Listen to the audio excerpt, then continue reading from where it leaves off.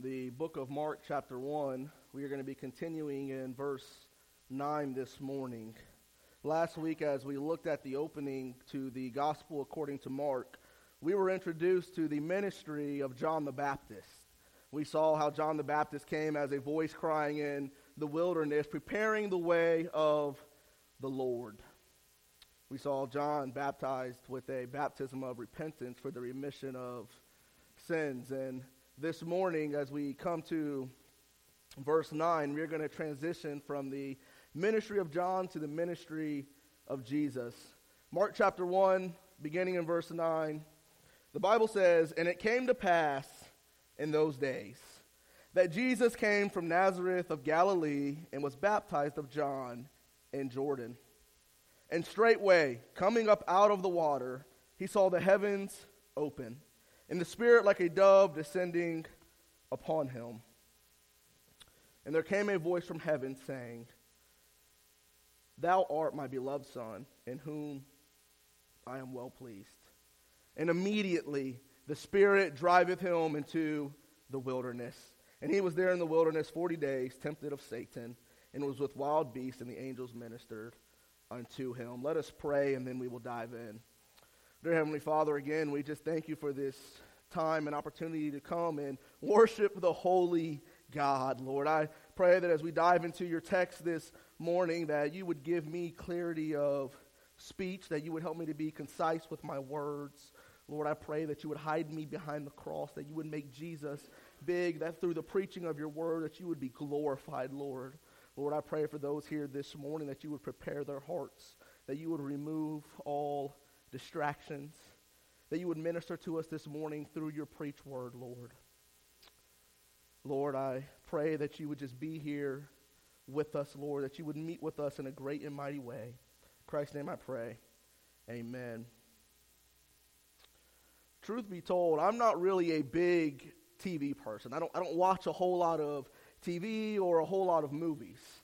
But having a 2-year-old son, every once in a while, I do get stuck watching shows that he likes to watch.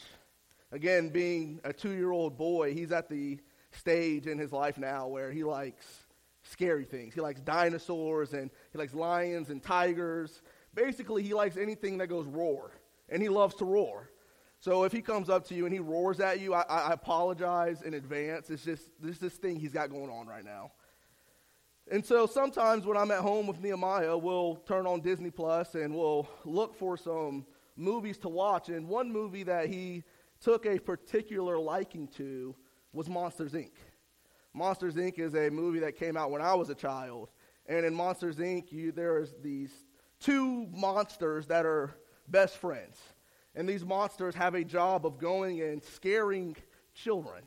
And so when they scare these children, the screams from the children basically provide electricity for their city there. Coming out in 2001, Monsters, Inc. pretty quickly became a fan favorite of those that watch Disney movies. The plot is pretty good, and the main characters, Mike and Sully, the two best friends in Monsters, Inc., are pretty easy to like. But 12 years after Monsters, Inc. released, Monsters University came out. Monsters University, unlike most second movies, is not a sequel to Monsters, Inc., but rather it's a prequel.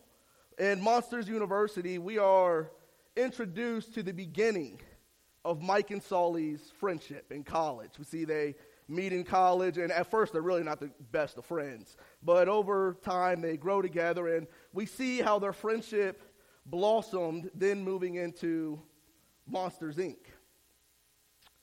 Through this prequel, the characters that we had known and loved for 12 years became even more relatable.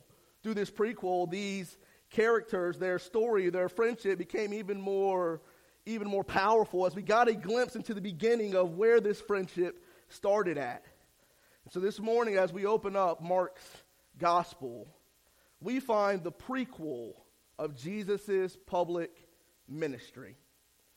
Before Jesus came and turned water into wine, before Jesus fed thousands with a few fish and loaves of bread, before Jesus healed the lame and caused the blind to see, before Jesus drove demons out, and ultimately before Jesus would go to the cross on behalf of man and die in our place, two things had to happen: his baptism and his temptation. And just as Monsters University puts the relationship between Mike and Sully into perspective as you then watch Monsters, Inc., what I want to suggest to you this morning is that Jesus' baptism and temptation help set the scene for the rest of his public ministry. Last week, we looked at preparing the way. This morning, we're going to look at preparing the man. The title of this morning's message is From the River to the Desert. From the river to the desert. Look at verse 9. Verse 9 says, "And it came to pass in those days." Those days is speaking up the days of verse 1 through 8, the days where John the Baptist was in the wilderness preaching a baptism of repentance for the forgiveness of sins. So it came to pass in those days that Jesus came from Nazareth of Galilee and was baptized of John in Jordan. So as John is in the wilderness baptizing, Jesus comes onto the scene, and Jesus comes to John and he requests that John baptizes him. You know, before we even dive into the exegesis and the interpretation of this text, I want to acknowledge that the idea of Jesus' baptism raises a lot of questions. You know, we know baptism as identifying with Jesus. So if we identify with Jesus through baptism, why would the one we identify with need to be baptized? Not only that, but for those that are familiar with John's baptism, it's for the forgiveness of sins. And if Jesus is God and Jesus is sinless, why would he go to John to be baptized, a baptism of repentance? You know, the funny thing is, John was asking him the exact same question. Mark doesn't give us a full view of what happens at Jesus' baptism, but I'm going to go back to Matthew chapter 3 and try to fill in some of the gaps for you. In Matthew chapter 3, verse 13, it says, "Then cometh Jesus from Galilee to Jordan unto John to be baptized of him. But John forbade him, saying, I have need to be baptized of you, and you come to me." Understand that the Gospel of John tells us that when Jesus first came to John the Baptist in the wilderness, John did not necessarily know that Jesus was the Messiah. So as Jesus says, "Hey, man, I need to be baptized by you," it's not an acknowledgement of Jesus as Messiah yet. But rather in Luke 1:36, we learn that Jesus and John are cousins. When Mary, Jesus' mother, was pregnant with him, John's mother Elizabeth was also pregnant, and they were born 6 months apart. So growing up together, no doubt John the Baptist would have been watching Jesus' life. And he would have seen this child Jesus and see the righteousness that Jesus had. He would have seen that Jesus never got angry, that Jesus never sinned, that Jesus never backtalked to his mom. So as Jesus comes emerging out of the wilderness to John and says, "Will you baptize me?" John is overwhelmed and he is appalled, saying, "Listen, man, cousin, I've seen you grow up. If anybody needs to be baptized, it's you need to be baptizing me because of your superior righteousness." But then as you continue in Matthew's account, Jesus answers both John and us. In verse 15 of Matthew chapter 3, Jesus says to John, "Suffer it to be so now," or allow this to happen. "For thus it is becoming us to fulfill all righteousness." Jesus reveals in verse 15 of Matthew 3 that the purpose of his baptism was to fulfill all righteousness. Jesus' baptism was him identifying with the sinners he came to save. at Jesus' baptism, Jesus neither repents nor confesses because he had no sin. 1 John 3:5 says, you know that he appeared in order to take away sins, and in him there is no sin. Before we could identify with Jesus, Jesus had to identify with us. Jesus came, according to Isaiah 53, to be counted among the rebels. Jesus' baptism is an act of humility. At Jesus' baptism, what Jesus is doing is consenting to be counted as if he were a sinner along with everyone else, so that then he could die a sinner's death on the cross in our place. Jesus was baptized into our sins in the Jordan, so that we might be baptized into his righteousness by faith. What a thought that is, that God himself came to earth. But not only came to earth and coming to earth, he took on human flesh. God took on human flesh. And not only did he take on human flesh, but as he comes, he goes to the Jordan River to identify with sinful man. Before a holy God, without Christ, we stand guilty and condemned. But because Christ came and took on flesh and identified with sinful man and then ultimately died on the cross, in Christ there is forgiveness. In Christ there is redemption. In Christ there is reconciliation back to the Father. There's freedom. 2 Corinthians 5:21 says, for he made him who knew no sin, speaking of Jesus, to be sin for us, that we might become the righteousness of God in him. In Christ, you are clothed with Christ's righteousness. When you put your faith and trust in the finished work of Jesus Christ alone. The Bible says that when God looks at us, when we stand before God, no longer does he see us for our sin, but now clothed in Jesus' righteousness, when God looks at us and we stand before him, he sees his Son. So John baptized Jesus in the Jordan in order that Jesus may identify with sinful men. And look at verse 10. Verse 10 says, and straightway coming up out of the water, he saw the heavens opened, and the Spirit like a dove descending upon him. And there came a voice from heaven saying, you are my beloved Son, in whom I am well pleased. The gospel writer Mark uses a much stronger word. He uses much stronger language to express the parting of heaven. Matthew and Luke, when they tell of Jesus' baptism, they use a word that translates to the heavens opened. But the word that Mark uses here in his gospel translates to torn apart. That the heavens were torn apart. The prophet Isaiah says to God in chapter 64, oh, that you would burst from heaven and come down. You know, often we use the phrase that all hell broke loose. But what Mark is saying here is that at the inauguration of Jesus' public ministry, as Jesus identified with sinners and he came up out of the water, that all heaven broke loose as the heavens were torn apart. Listen, if that's not enough to fire you up and make you shout, one commentator noted how at the beginning of Jesus' ministry, the heavens tore apart.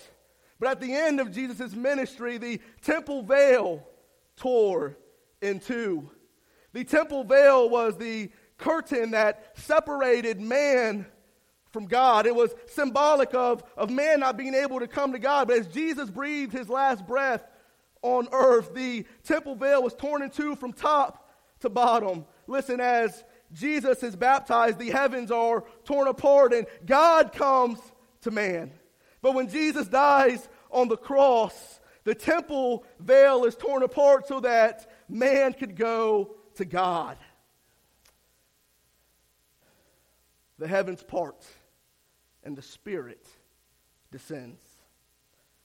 Keep in mind that this was not the first time that the Holy Spirit was coming on Jesus Christ. The Holy Spirit was on Jesus even before he was born. The Holy Spirit is what conceived Jesus Christ out of his virgin mother, Mary. But rather, at Jesus' baptism, the Spirit descending like a dove was symbolic of a fresh anointing for Jesus' public ministry. That now, in full humanity, he would be empowered through the Holy Spirit to do what only God could do. In Philippians, Paul tells us that in coming to earth as the servant king, Jesus made himself of no reputation and came in the likeness of men. That during Jesus' public ministry, though still fully God, Jesus laid aside some of his heavenly privileges. Jesus laid aside some of his power, and Jesus fully relied on the power of the Holy Spirit. Acts 10:38 tells us God anointed Jesus of Nazareth with the Holy Spirit and with power, who went about doing good and healing all who were oppressed by the devil, for God was with him. So as the Spirit descends on Jesus like a dove, Jesus is anointed and Jesus is empowered to now begin his public ministry. The heavens part, the Spirit descends, and the Father affirms. Verse 11 says, "There came a voice from heaven saying, 'You are my beloved Son, in whom I am well pleased.'" Jesus' baptism pleased God the Father. Another thing about Jesus' baptism is that this is a point in Scripture where the fullness of the Trinity is revealed to us. At Jesus' baptism, you have God the Son being baptized. You have the Holy Spirit, God the Spirit coming down on Jesus. And then you have God the Father proclaiming, "This is my beloved Son in whom I am well pleased." Listen, if there's any questions about the validity of Jesus' baptism, if there's any questions in our mind or in John's mind about why in the world would you need to be baptized, all those questions are now thrown out the window as God the Father expresses pleasure in Jesus' obedience. Can I remind you that just as God the Father was pleased with Jesus identifying with sinners, God is pleased when sinners identify with Jesus. What a thought that I can please, I can bring pleasure to the Creator of the heavens and the universe. Unworthy, undeserving, nothing really to offer, but simply by expressing my faith in the finished work of Christ, that I can please God, the Creator, that I can please the holy God. Why is the Father pleased with the Son? What was it about Jesus' baptism that brought the Father pleasure? The Father was pleased by Jesus' baptism because by submitting to John's baptism in the present, Jesus was committing himself to the cross in the future. At his baptism, Jesus, in obedience, said to the Father, "I'm willing to do this. I'm willing to go to the cross." Jesus knew that his baptism was a representation of his death on the cross and then his resurrection as he came out of the water, and he accepted it without reservations. The main emphasis of the Father's affirmation is the unique sonship of Christ. This declaration of the Father's love for his Son cannot and should not be overlooked. Understand that no prophet ever heard words like this. No man or child of God never heard words like this. Abraham was a friend. Moses was a servant. Aaron was a chosen one. David was a man after God's own heart. But Jesus was his beloved Son. Jesus' baptism was the sign of the beginning of his public ministry. As one commentator said, it was a moment of decision, as at his baptism he committed to the cross. It was a moment of identification as he identifies with sinful man to then be able to die for the sins of the world. It was a moment of approval as the Father looks down at his Son and affirms him. And it was a moment of equipping as Jesus received a fresh anointing from the Holy Spirit. Now being equipped through the Spirit's anointing and affirmed by God the Father, Jesus moves from the river Jordan to the desert. In verses 9 through 11, there is a declaration of sonship. But then in verses 12 through 13, there is a declaration of war. Look at verse 12. Verse 12 says, immediately the Spirit driveth him into the wilderness. And he was there in the wilderness 40 days, tempted of Satan, and was with the wild beasts, and the angels ministered to him.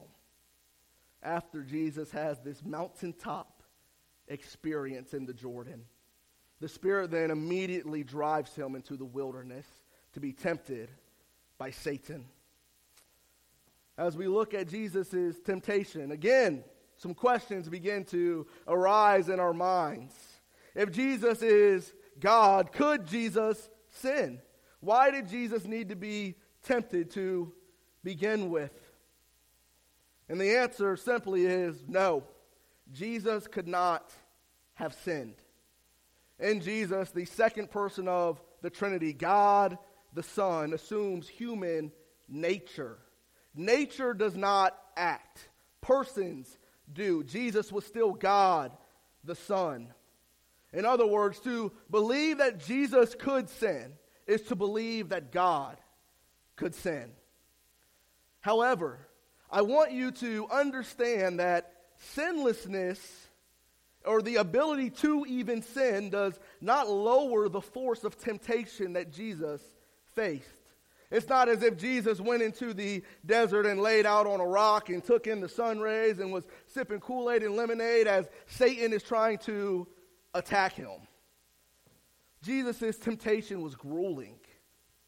It was like nothing that we could ever imagine. Jesus' temptation was so intense that verse 13 tells us that Jesus had angels ministering to him in the midst of his temptation. Hebrews 4:15 says, "For we do not have a high priest who cannot sympathize with our weakness, but was in all points tempted as we are, yet without sin." When we give into temptation, we actually never feel temptation's full power. But Jesus, to be tempted yet sinless, meant that he knows the full extent of temptation. Think of it this way. If you go to a circus and there's a strong man at that circus and he takes a bar and he begins to bend that bar and he gets to a point where the bar breaks. He then grabs another bar and he begins to bend this bar as well. And he gets to the point where the last bar broke, but the bar just begins to bend. And it begins to bend, and it bends, but it does not break. The question we have to ask is, which bar resisted more pressure? Well, it's the bar that bent but never broke. And it's the same with Jesus' temptation. So if Jesus could not sin, why was he tempted? Well, I'm glad you asked. The main reason the Holy Spirit drove Jesus into the wilderness to be tempted by Satan was to declare war. To declare war. You know, often spiritual highs precede spiritual battles. Can I warn you that often when God starts blessing, the devil starts messing? You know, oftentimes it's in these moments where we're striving to be godly, where we're striving to follow God's will for our life and do the right thing, that it seems like we begin to get attacked from every side, and Satan tries his best to get us to take our eyes off the cross, to take our eyes off of Jesus. And while that is true, while I look at Jesus' temptation, it's not that Satan came to Jesus after this baptism and tried to trip Jesus up, but rather Jesus, fully empowered and anointed with the Spirit, confronts Satan. Jesus gets filled up. Jesus has this affirmation from the Father, and then Jesus goes straight to war. Jesus' temptation was no accidental encounter. Jesus' temptation was not Satan coming to Jesus to try to make him stumble. It was not a chance meeting, but rather it was a divine appointment scheduled by the Father and implemented by the Spirit. Immediately after his baptism, the Spirit compelled Jesus to confront Satan and take the first step in overcoming his kingdom. Jesus' wilderness temptation established him as the true and better Adam. Paul says in 1 Corinthians 15 that the first Adam became a living being, but the last Adam, Jesus Christ, became a life-giving spirit. Adam was tempted in a garden and sinned. And now Jesus is tempted in the desert and overcomes and assures to us his power over sin and proves to us that he is the Messiah, that he is the way of redemption. Mark, along with all the other gospel writers, tell us that Jesus was tempted for 40 days.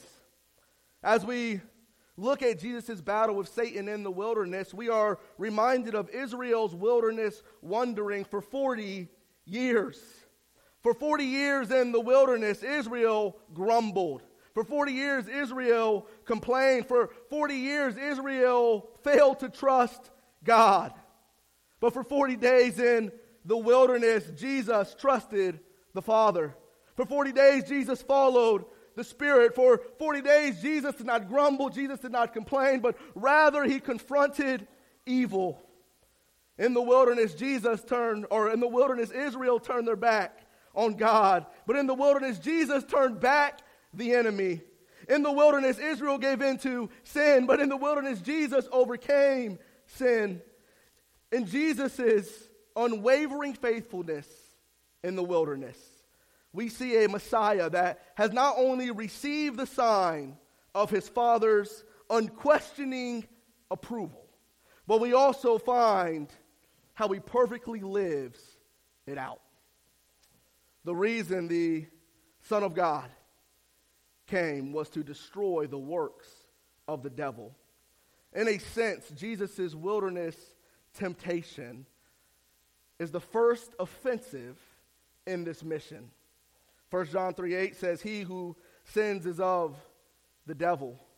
For the devil has sinned from the beginning. For this purpose the Son of God was manifested, that he might destroy the works of the devil." One could say that Jesus' temptation was a preview of the coming attraction. In the wilderness, Jesus proved that he was the Son of God by overcoming the temptations of Satan, and in doing so, foreshadowing a day when ultimately he would defeat Satan and sin and redeem mankind through his death, burial, and resurrection. As we look at our text this morning, there are two things quickly I want to exhort you and challenge you with. The first is to seek sonship.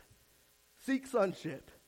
Listen, it is only through the person and work of Christ that you can be reconciled or you can be made right with a holy God. 1 John 3:1 says, "See how great a love the Father has bestowed on us, that we shall be called children of God." Ephesians 5:1 says, "He predestined us to adoption as sons through Jesus Christ to himself, according to the kind intention of his will." Listen, in Christ, you are given the opportunity to be called a child of God. In Christ, no matter your past, you are offered freedom. No matter your past, you are offered forgiveness and salvation. And then second, after being declared children of God, declare war. Declare war. Listen, the Christian life is a battlefield. I've said it before that the church is not a cruise ship, but the church is a battleship. And if the church is a battleship and the church is comprised of Christians, then that means that the Christians on this battleship are the sailors who are in charge of taking the charge. So I love the idea that Jesus went to Satan. As I look at Jesus' temptation, I am challenged to not just live my Christian life passively and always on the defense, but rather to be actively taking battle to Satan. You know, we can take battle to Satan in many ways. We declare war on Satan by sharing the gospel, by making heaven crowded, by snatching people from his grasp. We declare war on Satan by finding our hope, by finding our joy and our peace in Christ alone. We declare war on Satan by living a life that honors and living a life of obedience, a life that glorifies God. So we declare war on Satan the exact same way that Jesus did, through the power of the Holy Spirit and with the Word of God. When it comes to Satan, we must be careful to not underestimate his power. 1 Peter 5:8 tells us to be sober, be vigilant, because your adversary, the devil, walks about like a roaring lion, seeking who he may devour. But at the same time, we must also be careful to not overestimate Satan's power. Listen, Satan is not God. Christ has already declared you victorious. The Messiah has come. All heaven has broke loose. You know, at the beginning, I talked to you about the power of a prequel. And as we look at this prequel to Jesus' public ministry, before Jesus even performs a single miracle, we are compelled to bow in submission. Before he even starts his public ministry, we look at Jesus' baptism and temptation and see that he is the Son of God and God the Son. We see in his affirmation by the Father and his power over sin that he is the Messiah, that he is the Lamb of God who comes to take away the sins of the world. Jesus' baptism identified himself with sinners and foreshadowed his provision for sin. Jesus' temptation identified himself with God and proved his power over sin. His baptism was a declaration of sonship. His temptation, a declaration of war. At the river, Jesus identified with sinners. In the desert, he identified as God. At the river, Jesus was baptized into sin. In the desert, Jesus claimed victory over sin. And on the cross, he defeated sin so that you could be forgiven, so that you could be restored, you could be reconciled and come back into a perfect relationship with a holy and loving Father. Every head bow and eyes closed. Listen, if you are here this morning and you have never put your faith and trust in Christ alone, I want to plead with you to make the day that you do so. If that's you here this morning and you say, I've never put my faith in Christ, or I'd like to know more about putting my faith in Christ, I want you to just slip your hand up real quick. I'm not going to embarrass you, but I just want to pray for you, and I want to help you and show you what the Bible says about knowing you can have eternal life. If that's you, just slip your hand up. Man, all right, let's pray. Dear Lord, again, we thank you for this day, this time you've given us, Lord. I pray that as we leave here this morning, Lord, that we would, first knowing that we are sons and children of God, leave here declaring war on Satan, that we would go to our communities and our jobs and our neighborhoods, Lord, and we would be a lighthouse of the goodness of God, Lord. Lord, I pray you would just continue to challenge us and convict us. I pray that throughout the rest of the worship time that we would glorify you and exalt Christ. We love you and thank you for all you do. In Christ's name, amen. All right, and we're going to, as we respond, you can come forward and pray. You can pray in your seat, or we're going to sing together one more time, Only a Holy God. Only a Holy God.